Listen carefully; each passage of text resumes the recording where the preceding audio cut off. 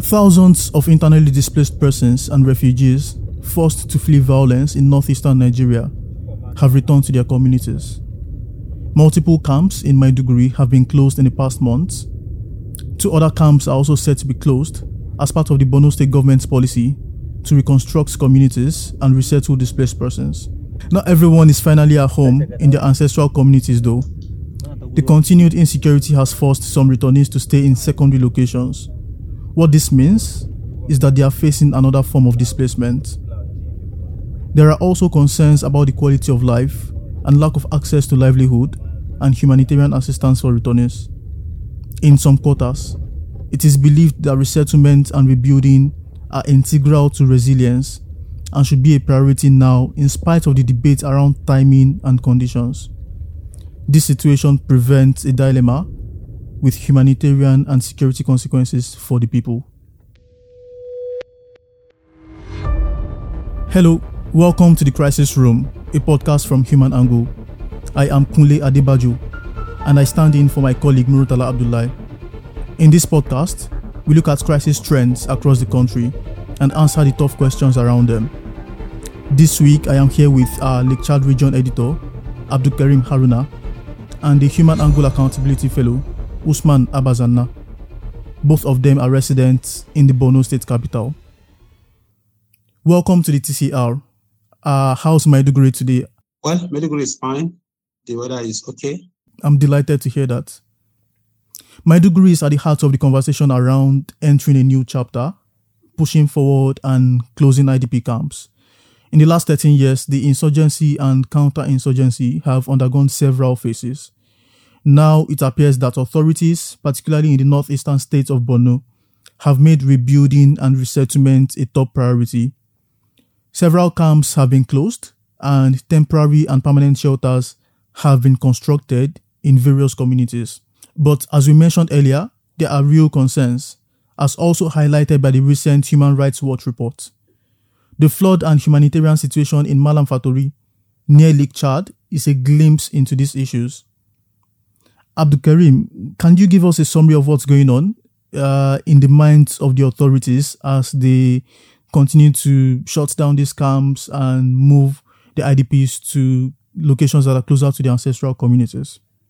Yeah, thank you very much. The authorities here are still bent on the decision to see that the camps are closed, and I don't think they are going back on that, because the government has continued to re-echo the need for people to go back to their ancestral communities so that they can build their resilience and so on. That is the narrative that is going on, and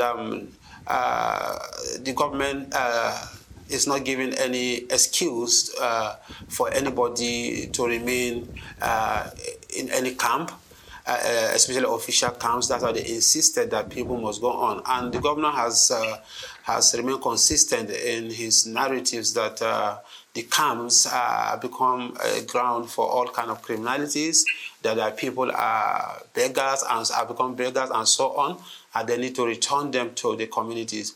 And the government, all they do now is that they are aware that there are difficulties that people that have been returned to their local government headquarters and some mega towns that have become IDP centers, that people are facing some difficulties. That's why you see them still going there to distribute food and other relief material as a way of relieving their difficulties there.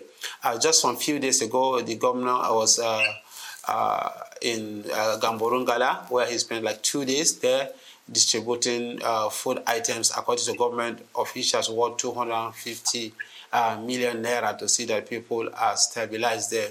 But the situation there is still a situation of people being moved from one displacement to another form of displacement. It's more restricted displacement because people have no freedom to move.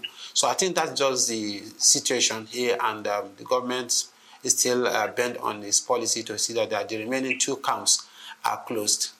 What camps have not been closed yet, if you could mention them? Yeah, we have the Gubio camp and then the Muna El Badawi camp. They are still there. They've not been closed. Thank you. So I understand when the government first stepped up this effort of resettling the IDPs, there was some sort of resistance from the humanitarian organizations. I remember Amnesty International released a press statement. I think Human Rights Watch too has made statements along the lines of the government needs to be more prudent or careful with how it goes about the resettling. It's also because at the time the government said it would not allow humanitarian organizations to provide aid to the IDPs because they wanted them to build resilience, to farm, to get their own sources of income and all that. What do you think is the energy, the vibe from the humanitarian community these days? Have they been granted more access? Are they getting more warmed up to this program? I'm not sure there's any access. That is why you see, of course, like in Burma, there are still some humanitarian organizations like GISCO that are still providing services, mostly around protection in Burma. But when it comes to the issue of food and other items that people need for livelihood, I think it is not going there. Of course, even if there are, I think they are not as significant as it was before, because the government felt doing so is going to affect the resilience that they are trying to push in those communities. And if you remember, when the INGOs resisted that and raised concern about further displacement, the government came to say, okay, yeah, of course, we will allow you to provide skeletal services maybe in those communities, but there are some certain services that you cannot provide in camps within Borno State, within Maiduguri. That is why you see a camp like Muna El Badawi and Gubio camp are facing serious difficulty.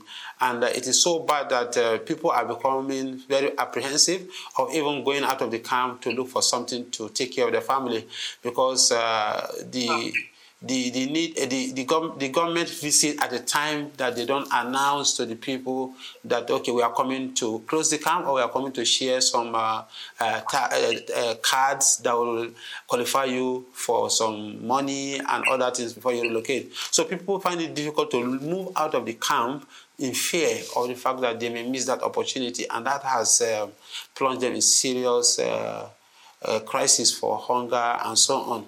So that is it. But if you look at it, there is still difficulty. Even in Burma, I was in Burma some 2 months ago, and I saw how choked up the place is. The government has to spend like 3 days providing relief for almost the entire town. That is worth over 1 billion naira or so, just to see that they cushion the effect of the hardship that people are faced there. And that applies to other localities, because there's a restrained movement. You cannot move out of those locations.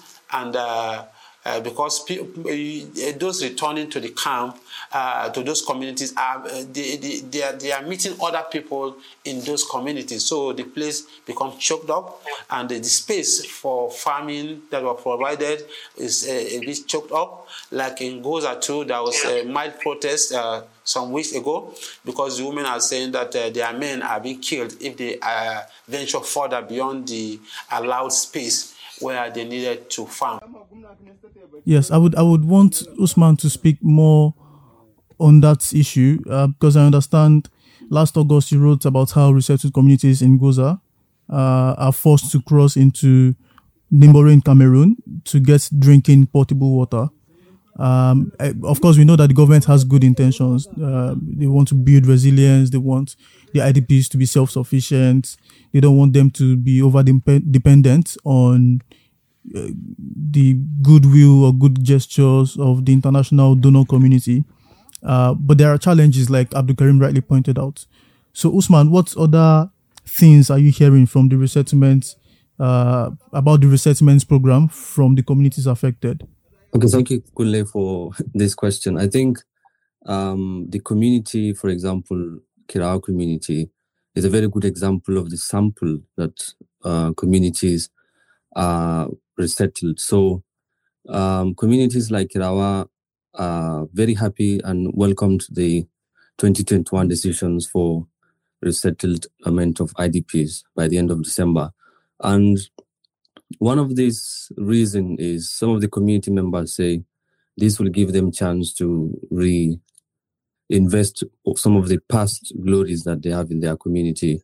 And one important thing is their farming and their family connections. These are all concerns that makes them feel that decision was a very good one. And however, this decision, because it has come with a lot of criticism, even from the international communities and local communities, there are issues that the communities are still vulnerable because of their status. For example, when I visited Kirawa, I had a lot of things that the members of the non-state actors are still attacking this community in a very different ways. So, Okay. yeah. So, in Kirawa, for example, aside from the basic needs, the water, there are some other challenges, and these challenges include the basic amenities like the school. For example, one man who I interviewed said that in Cameroon, when he was in Cameroon, his children were enrolled in schools. And we can see also that in the Alori camp, which was recently closed, there are school facilities that is educating the children of these IDPs. And the problem is when these communities were resettled, the system of education has already been destroyed by the insurgency when they flee the community. So when they come back, these basic amenities are not there. For example, in Kirawa, the school was renovated since they were resettled, but there are still no activities of teaching activities going on, and this is worrying the communities. I can remember some of the heads of the community said that if this kind of basic things will be fulfilled, the communities will have more courage to come back, because you can't bring people back where they have access to education at their camps and come back to their own community. They don't even have the access to education. And this is worrying them. Their education for their children's education is not continuing. And this is another dimensions on some of the implications of this decision to relocate communities.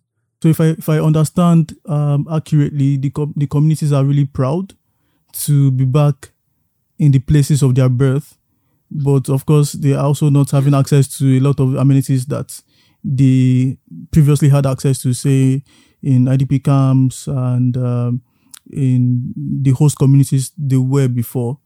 That's quite a situation to be in. So finally, to both of you, I would like to ask, what recommendations do you have for the government and other stakeholders about this resettlement program? How can they improve the resilience of the displaced people, reduce dependency on aid, and at the same time make sure that they are not simply making lives more difficult for these people? Usman, would you like to go first? Okay.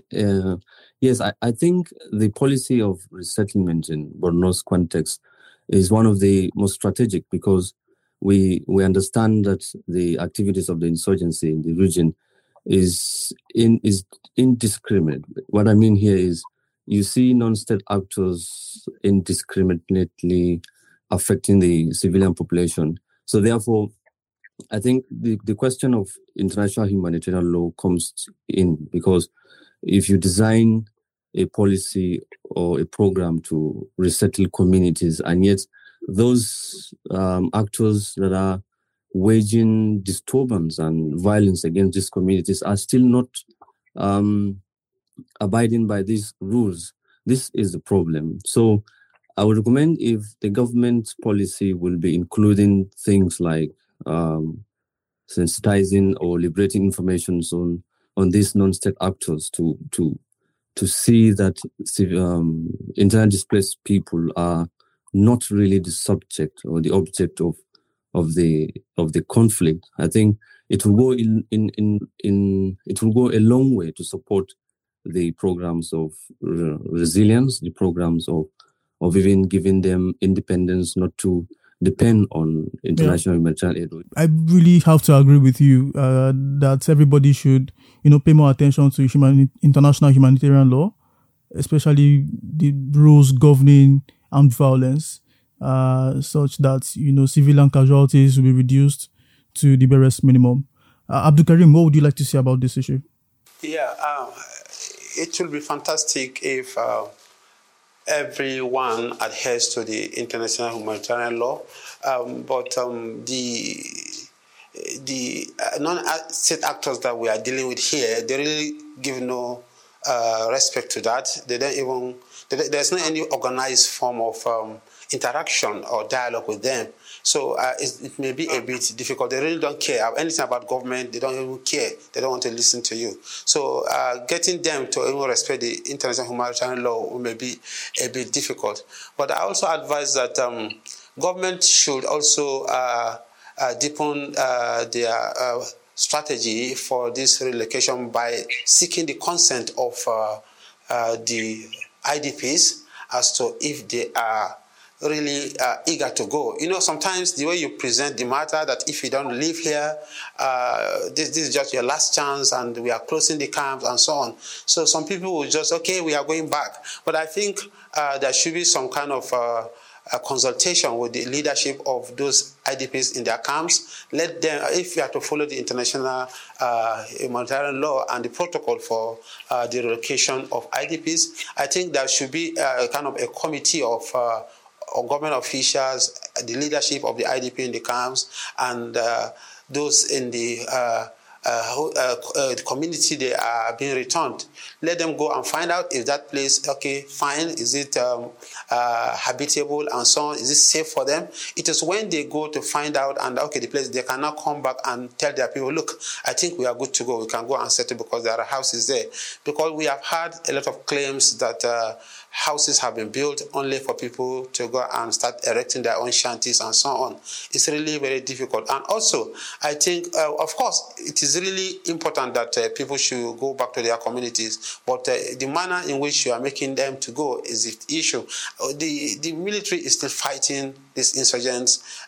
Bombs are still being dropped in some locations around those resettled community or the local government headquarters where people are being camped. That goes to show that there are really challenges of security. So I think the military have to free those locations of these insurgents and secure them, then so that they can make people to go back to those communities, but not really crowding them in the IDP camps. So I think, to me, we should not hurry people out of the IDP camp where they feel they are safer to where they will be more endangered or put in a very difficult situation. Like the case of Muna, El Badawi camp and the Gubio camp, I think even if you have made mistake in the past, we shouldn't rush this. They should reverse some certain things they have placed as ban, like food, medication to these people, because they are really becoming desperate and the people are doing some things that are not supposed to do, like going into sex for food, criminality and so on. And it's really not good. You see children on the streets and children begging in the street, and all this child labor is going on. It's really very difficult for them. So I think government should relax that ban and let the humanitarian organizations go in and continue to provide service until when they are ready to move them out of that place. Well, thank you for that beautiful insight. I agree that the government has its work cut out for it. And even though everybody aspires to a time when there would be no conflict, people would be back to their communities, living as happily and peacefully as they used to. We cannot rush. We cannot rush to that aspired scene. So the government should take things slowly, because at the end of the day, it's not just about the dignity of people. We also have to consider human lives and safety. Yes. So thank you so much. Thank you, Abdul Karim and Usman, for joining us to have this really important conversation. We look forward to having one or both of you again join us on the Crisis Room podcast. Have a wonderful, wonderful week. Thank you. Right, thank you so much. This is an episode of Human Angle Crisis Room. Join us again in 2 weeks for another episode. The producer is Anthony Asemota. The executive producer is Ahmed Saukida.